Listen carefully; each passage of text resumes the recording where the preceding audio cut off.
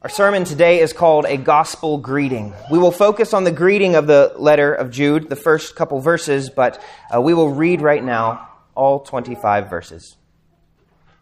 Hear God's word. Jude, a servant of Jesus Christ and brother of James, to those who are called, beloved in God the Father, and kept for Jesus Christ, may mercy, peace, and love be multiplied to you. Beloved, although I was very eager to write to you about our common salvation, I found it necessary to write, appealing to you to contend for the faith that was once for all delivered to the saints. For certain people have crept in unnoticed, who long ago were designated for this condemnation, ungodly people who pervert the grace of our God into sensuality and deny our only Master and Lord Jesus Christ. Now I want to remind you, although you once fully knew it, that Jesus, who saved a people out of the land of Egypt, afterward destroyed those who did not believe. And the angels who did not stay within their own position of authority, but left their proper dwelling, he has kept in eternal chains under gloomy darkness until the judgment of the great day. Just as Sodom and Gomorrah and the surrounding cities, which likewise indulged in sexual immorality and pursued unnatural desire, serve as an example by undergoing a punishment of eternal fire. Yet, in like manner, these people also, relying on their dreams, defile the flesh, reject authority, and blaspheme the glorious ones. But when the archangel Michael, contending with the devil, was disputing about the body of Moses, he did not presume to pronounce a blasphemous judgment, but said, "The Lord rebuke you." But these people blaspheme all that they do not understand, and they are destroyed by all that they, like unreasoning animals, understood instinctively. Woe to them! For they walked in the way of Cain and abandoned themselves for the sake of gain to Balaam's error and perished in Korah's rebellion.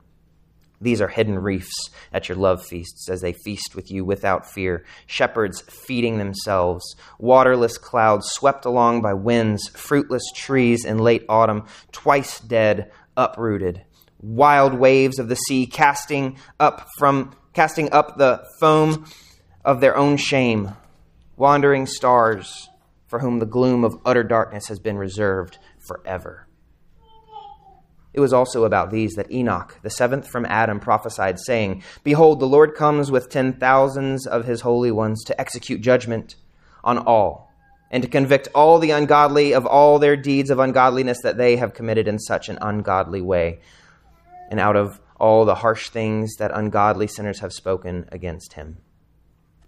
These are grumblers, malcontents, following their own sinful desires. They are loud-mouthed boasters, showing favoritism to gain advantage. But you must remember, beloved, the predictions of the apostles of our Lord Jesus Christ. They said to you, "In the last time there will be scoffers, following their own ungodly passions." It is these who cause divisions, worldly people, devoid of the Spirit.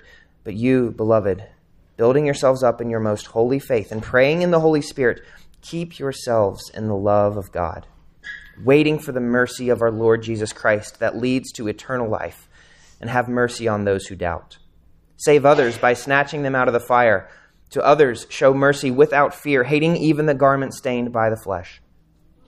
Now, to him who is able to keep you from stumbling and to present you blameless before the presence of his glory with great joy, to the only God our Savior through Jesus Christ our Lord, be glory, majesty, dominion, and authority before all time and now and forever. Amen. The grass withers and the flower fades, but the word of our God stands forever.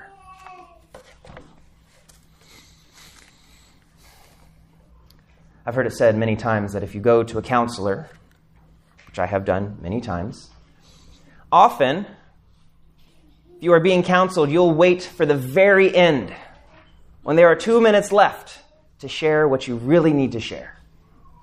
You sit down with somebody and you want to talk to them, and you're too afraid to come right out and tell them what you want to talk about, so you wait until it's almost time to go, and then you tell them. And then there are other people who greet people with an OH. There it is. When I first moved here, I had no clue what they were saying or how to respond. But when you hear that greeting, you know exactly what this conversation is about. They don't even have to say hello. You know this is a conversation about a shared passion and football. Jude is more like the latter. He gets right to the point. In his greeting today, we don't have to wonder what's this going to be about. He jumps right in and tells you off the bat what this book is about. This is a gospel greeting that opens a letter about the gospel of Jesus Christ. Jude tells us in verses 3 and 4 exactly why he has written this letter. He says, "Beloved, although I was very eager to write to you about our common salvation, I found it necessary to write appealing to you to contend for the faith that was once for all delivered to the saints. For certain people have crept in unnoticed, who long ago were designated for this condemnation, ungodly people who pervert the grace of our God into sensuality and deny our only Master and Lord, Jesus Christ." Jude is writing to confront false teachings and cultural tides and licentiousness and greediness, which not only distract from, but conflict with the teachings of the gospel of Jesus Christ. In this world to whom Jude is writing, the message of Jesus Christ is not the popular opinion. So he charges them to stand firm. How relevant then to us is this message and this reminder of the gospel of Jesus Christ, that we must stand firm in this gospel. But even before verses 3 and 4, Jude spends verses 1 and 2 explaining the glorious truths of the gospel. And that's where we will focus today. It was normal for a first century letter to start with the name of the sender, followed by the name of the recipients, followed by a brief greeting, and then they move into a health wish or a prayer, and then the body of the letter, and then the conclusion. Today we're focusing in on that introduction. We'll see the sender, and then we'll see the recipients, and we'll see the greeting that he gives. So let's look at the sender. And here, as we look at the sender, Jude, we're looking at Jude's relationship to Christ in verse 1. He says, "Jude, a servant of Jesus Christ and brother of James." It's important to note that his first and foremost identity is as a servant of Christ. His name is Jude. The name Jude is the same word as Judas or Judah, and there are 5 others in the New Testament, or there are a total of 5 in the New Testament. And as he describes himself as a servant of Jesus Christ and the brother of James, we're able to start to eliminate who the other potential Judases might be. He calls himself a servant of Christ, so we know he's not Judas Iscariot. And we know he's not the infamous revolutionary from Galilee. He calls himself the brother of James, so we know he's not the disciple Judas, and we know he's not Judas who is also called Barsabbas. Therefore, we can confidently identify him as the Jude of Mark chapter 6, that is the half-brother of Jesus Christ, the son of Mary and Joseph, the brother of James. But what Jude's doing is more than just identifying himself in a crowd of Judes. He's telling us deep things about who he is in Jesus. So we'll spend a moment looking at the phrase servant of Christ, and then we'll look at brother of James. When Jude says he is a servant of Christ, this is not like the word deacon. This is like the word slave. He says, I am a slave of Jesus Christ. Now, in the Old Testament, it was a title of honor to call somebody a slave of God. Tell me if these were honored figures or not. These men were called slaves of God. Abraham, Jacob, Moses, Joshua, David. It's a title of honor. Because the alternative to being a slave of God would be to be a disobedient one. And there is not honor in disobeying Yahweh. In the New Testament, slave of God was also used, but specifically slave of Jesus Christ. And so the turning of that title from slave of God to slave of Jesus Christ was conveying that Jesus Christ and God are both deity. Not 2 separate gods, but Jesus is the image of the invisible God. So the slave of Jesus Christ was used to describe Paul and James and Peter and others. Paul also makes clear that if you're not a slave to Jesus. If you're not a slave to God, you must still be a slave to sin.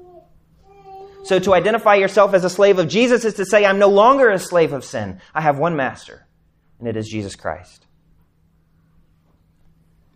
Paul, James, Peter, Jude, they share a commitment to Christ, a life of service to Him. This keeps them humble as they lead the church. They're not the heads. They're not the CEOs. They're not the ones with power in this new movement, because only Jesus is the head. Oh, for us to be humble servants of Jesus, to say, He must increase and I must decrease. In our PCA, Presbyterian Church in America, Book of Church Order, it's a mouthful, I understand. The first line in the preface says, the king and head of the church is Jesus Christ.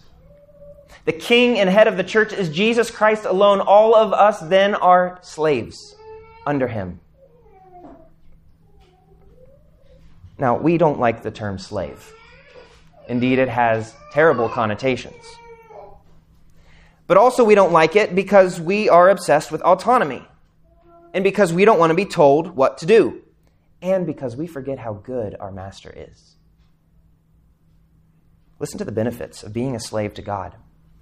First of all, it reminds you you're no longer a slave to sin. Second of all, Paul talks about being a slave to God as the alternative to being a slave of sin, and then takes that idea of being a slave of God and says, really, when you fully understand that, that means you're a child of God.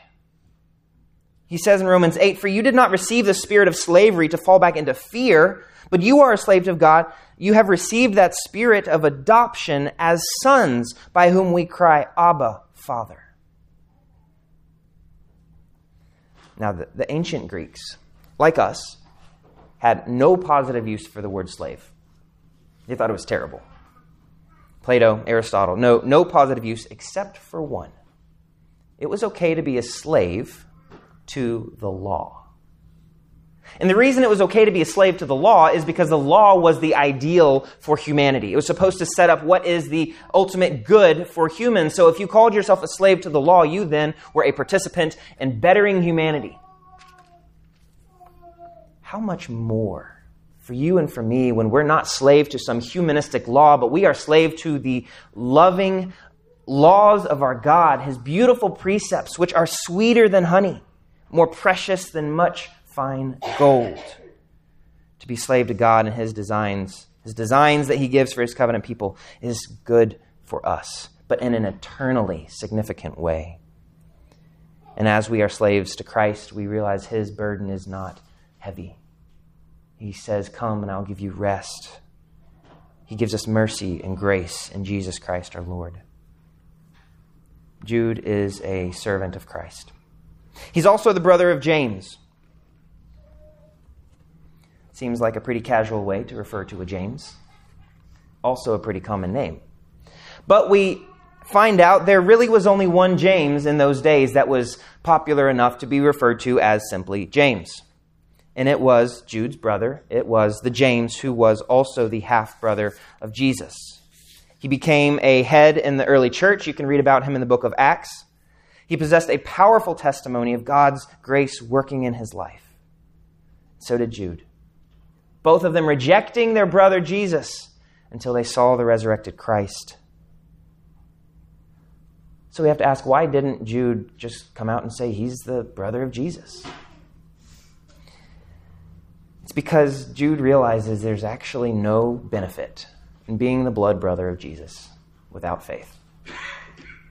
There is no benefit in bragging about your connection to Jesus as his half-brother if you don't serve him and trust him, because all of Jesus' benefits come for those who have faith. Comes through faith. So let's take a look at that. Jude's perspective on his relationship to Jesus Christ is that he knew having a blood connection doesn't get him a different type of salvation than the rest of us. He doesn't get an automatic pass into heaven or a seat of honor when he gets there.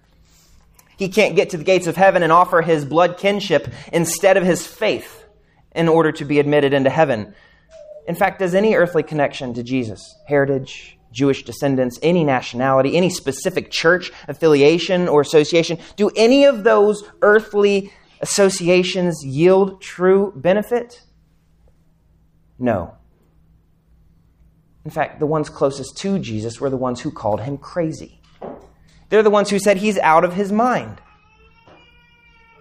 So if I told you that I'm related to somebody famous, let's say Johnny Cash, what benefit would that give me?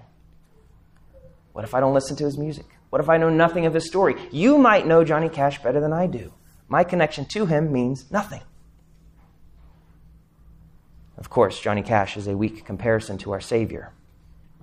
Jude has the proper perspective as he looks at who Jesus is. He knows that the most important relationship to Christ, both for eternity and for today, is as servant of Jesus Christ. There is no better relationship to our Savior. This is a position of faith, a position that trusts Jesus. It receives his free offer of grace, and it is a position where one dies to self and loves Christ with all of his heart and soul and mind and strength.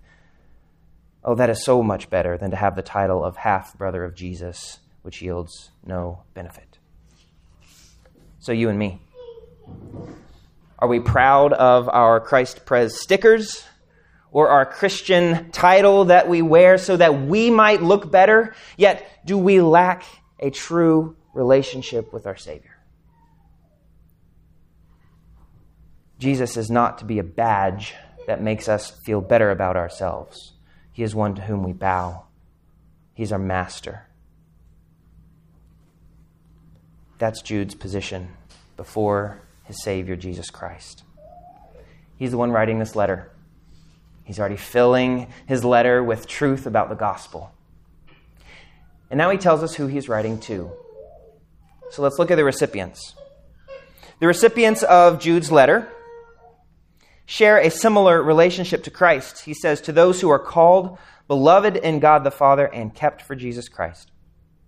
Historically and geographically, there's not a whole lot of certainty as to who specifically this letter went to. But if we know a few things. They were probably a mix of Jews and Gentiles. They were facing pre-Gnostic ideologies and false teachings. Probably in the mid-1st century, 50s to 60s AD. What's most important about these people is that they are called, beloved, and kept. These people to whom Jude writes are called.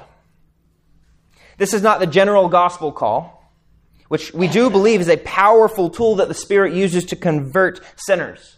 The gospel call is where the message is proclaimed and one is told to put your faith in Jesus. That is the call of the gospel, but that's not what's going on here. It's also not some wishful invitation from a powerless God who hopes that people might come. It's not God sitting there saying, oh, would you please come put your faith in me? Like me when I was a young boy, walking around our property, calling to our dog who we had lost, but he could not come because he was dead. I know that's a blunt, stunning imagery, but that's who we are before the Spirit awakens us. No, this is a call that is based entirely on the sovereignty of God. This is the effectual, heart-changing, life-giving call of our sovereign God. This is what Paul means when he talks in Romans 1 of those who are called to belong to Jesus Christ and called to be saints. This effectual call, as our catechism tells us, it is the work of God's almighty power and grace, where he draws them to Jesus Christ by his word and Spirit. From his free and special love for his people, and from nothing in his people. In this, he savingly enlightens their minds, renews their wills, and are made able to freely answer his call and accept the grace offered in Jesus. Like the valley of dry bones in Ezekiel 37. Jude is writing to those who have been effectually called and made able to understand the power of God and the wisdom of God that the world calls foolishness. These people are called powerfully. These people are also beloved in God the Father. Now, I've actually never heard this taught, but I have heard it set up as a straw man against evangelical Christians. And the argument goes like this. God is a God of wrath, and Jesus saves you from God's wrath. Jesus is love, the Father is wrath, and Jesus intervenes to save you from God. I've never actually heard that taught. It is true that our God is a God of wrath, and that our sins must receive the penalty for their error, and God's wrath is poured out against the ungodly. But it's not as if God our Father does not love. God so loved the world that he gave his only Son. You'll know in Romans 8, nothing can separate you from the love of God, not death, nor life, nor angels, nor rulers, nor things present, nor things to come, nor powers, nor height, nor depth, nor anything else in all creation can separate you from the love of God in Christ Jesus our Lord. And this love that God has for you is not fleeting, it's not a whim, this is an eternal love of God. In Jeremiah 31:3, God is explaining the new covenant with his people, and he says, I have loved you with an everlasting love. To be beloved in God the Father is to be loved eternally by this God who chose you in him before the foundation of the world to be holy and blameless. In love, he predestined you before time began, predestined you for adoption. Jesus is the image of the invisible God. Jesus and God are not working differently. They're not working against each other in redemption. We can see how much God loves us when we see how much Christ loves us and has done for us. Dane Ortland, many of you have read his books. He describes Jesus with some very helpful characteristics. He says Jesus is ruling. Jesus is saving. Jesus is befriending. And he is persevering. And he is interceding. And he is returning. And he is tender. This is our God, and sometimes we miss these elements of who he is, these characteristics that are unchanging. Our God loves us so much that he has made his gentleness and lowliness accessible to us. When you feel unlovable, you are loved by the merciful God. When only you know your ugliness and your repulsiveness, our God is drawn to your need and your emptiness. Now, I must say, this love is reserved for those who have faith in Jesus. This is a saving love. This is a love that is known only by those who receive it in faith. God's love is the foundation for any salvation and any hope. To Jude's hearers, you see, we're going to get into these in coming sermons, you see the conflicts they're up against, these false teachers. You see these perversions that they're facing, yet in the midst of all these things going on, Jude's reminding them, you are called and beloved. That's your anchor in an antagonistic world. I'm not quite sure that I understand the depth of what it means to be loved by God. I think that is an unplumbable depth. In fact, it's been something I've struggled with, yet God has shown me more and more what it means that he loves me, that he loves his children. Do you, Christian, think of yourself the way God does, beloved in God the Father for all eternity?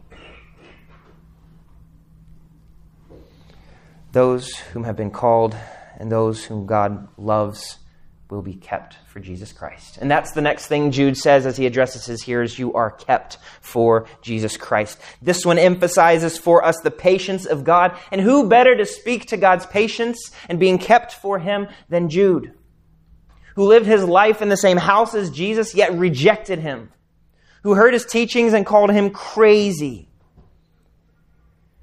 His doubts, his difficulties, his disbelief, yet he was kept for Jesus Christ, his Savior, by God's patience.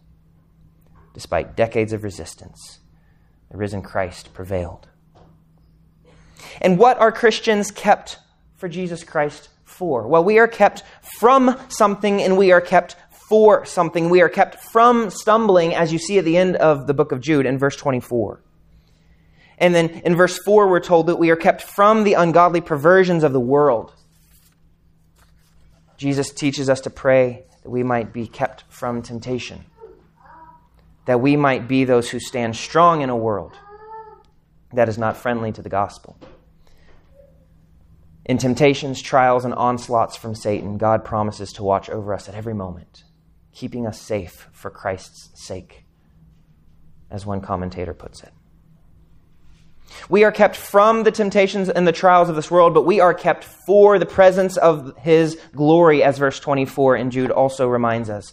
And we are kept for eternal life, as verse 21 says. Jude is going to circle back to this theme of being kept many times in this letter.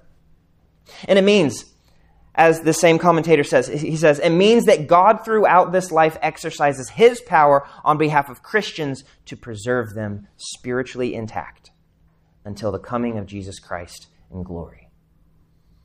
He is going to preserve us and carry us to completion. Jesus on this earth came to save His people. He was working salvation for His people. He said something staggering, and it's a saying that applies not only to the substitutionary atonement that happened 2,000 years ago, but to the completion of your salvation. He said, when Jesus knew that His hour had come, in John 13, when Jesus knew that His hour had come to depart out of this world to the Father, having loved His own who were in the world, He loved them to the end. He loved them to the end of His life up to death until He raised in new life, and He will bring you to that same completion, and His love will never end. Does this mean that we just become spiritually lazy? I'm good. God loves me. He's got me. Do we become the antinomians who give up on following the law and become all grace? No. Those who are called and beloved and kept are active participants, willing participants in keeping ourselves unstained from the world. We let the law be our guide in righteousness. And as Jude goes on to say, he commands his hearers to keep yourselves in the love of God, waiting for eternal life, hating even the garment stained by the flesh. And how in the world are we going to be able to keep doing this? It's not on our power. It's because of the love and the call and the protection of our God who loved us first. Now we look briefly at verse 2, where Jude tells us the benefits of the gospel for those who are in Christ. He says, may mercy, peace, and love be multiplied to you.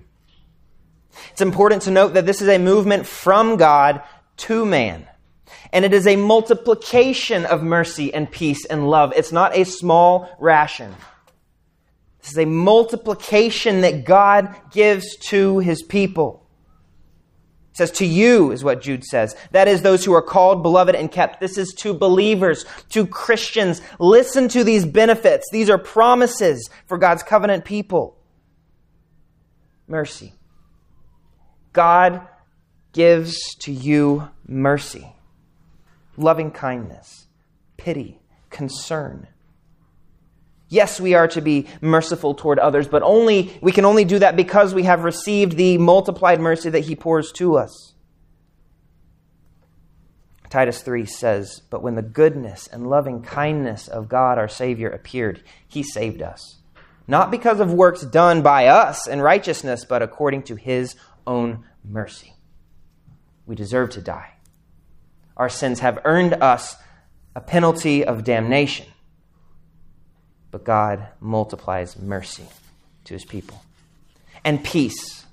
He multiplies peace. Now, when you hear peace, you may be thinking of a few different types of peace. First of all, there's this humans being at peace with one another. World peace, that concept.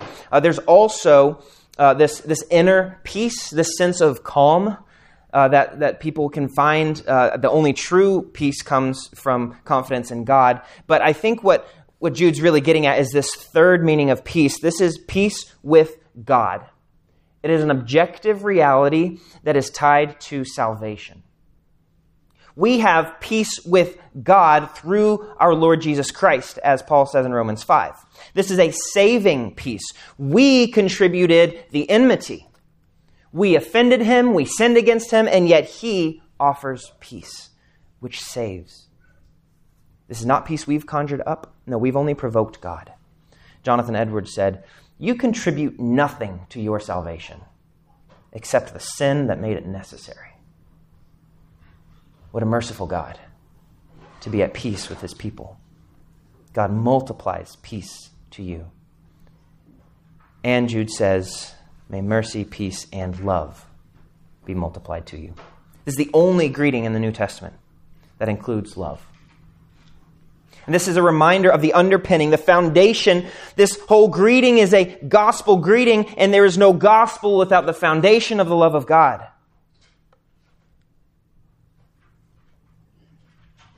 These people are beloved. And it doesn't just stop there. Once you get in, God doesn't stop loving you. It's not like his love stops increasing. Once that you've got your free pass to heaven, God's love does not stop. This is a love multiplied to believers. Even today, yes, it's a pardoning love by which we are justified, but it is a continuing love by which we are pardoned when we falter again today and tomorrow and the next day. When we rebel again, when our hearts are ugly, when our souls are in distress, we can always say, it is well with my soul. Because we have a God who loves us.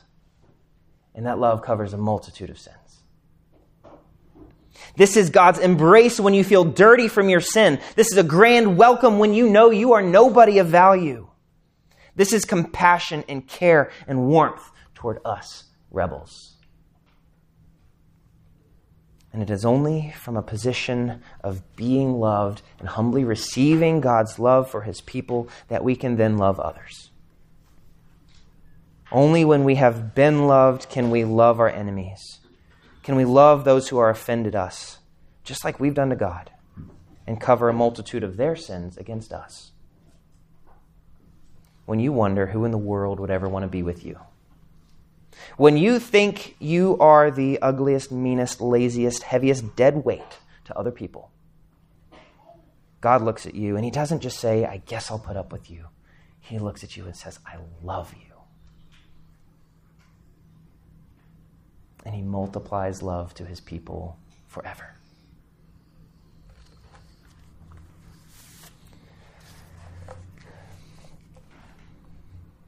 You can look at verses 3 and 4 again and see what Jude is really going to jump into. We Christians who are loved and called and kept are in a messy world. With perversions, with difficulties. But there's one thing that we can hold on fast. And it's the gospel of Jesus Christ. In the face of perversion that the world has created, we pervert the grace of God. In the face of sensuality and the denial of Jesus Christ, Christians are still called, beloved, and kept. Even when churches are replacing the message of Jesus with a message of convenience and indulgence and self-improvement and wealth, Christians are still called, beloved, and kept. In the face of a public whose whims and dreams upend authority and blaspheme the glorious ones of God, Christians are still called, beloved, and kept. In the face of a cultural cognition that is tossed to and fro by the next thing, unable to stand on any reliable foundation, Christians have that foundation because they are called, beloved, and kept. In a world where sexuality and gender are glorified as the final definition of a person, remember, Christians, you are first and foremost called, beloved, and kept. In the face of scoffers who follow their own ungodly passions and they cause divisions, we are called, beloved, and kept. And even when you have rebelled against the loving, merciful God of peace, by prioritizing your kingdom first, by building your house before you build his, repent and find yourself again as the one who has been called, beloved, and kept. And in all this, God multiplies mercy, peace, and love to his people. What a comfort. We can go forth with that confidence.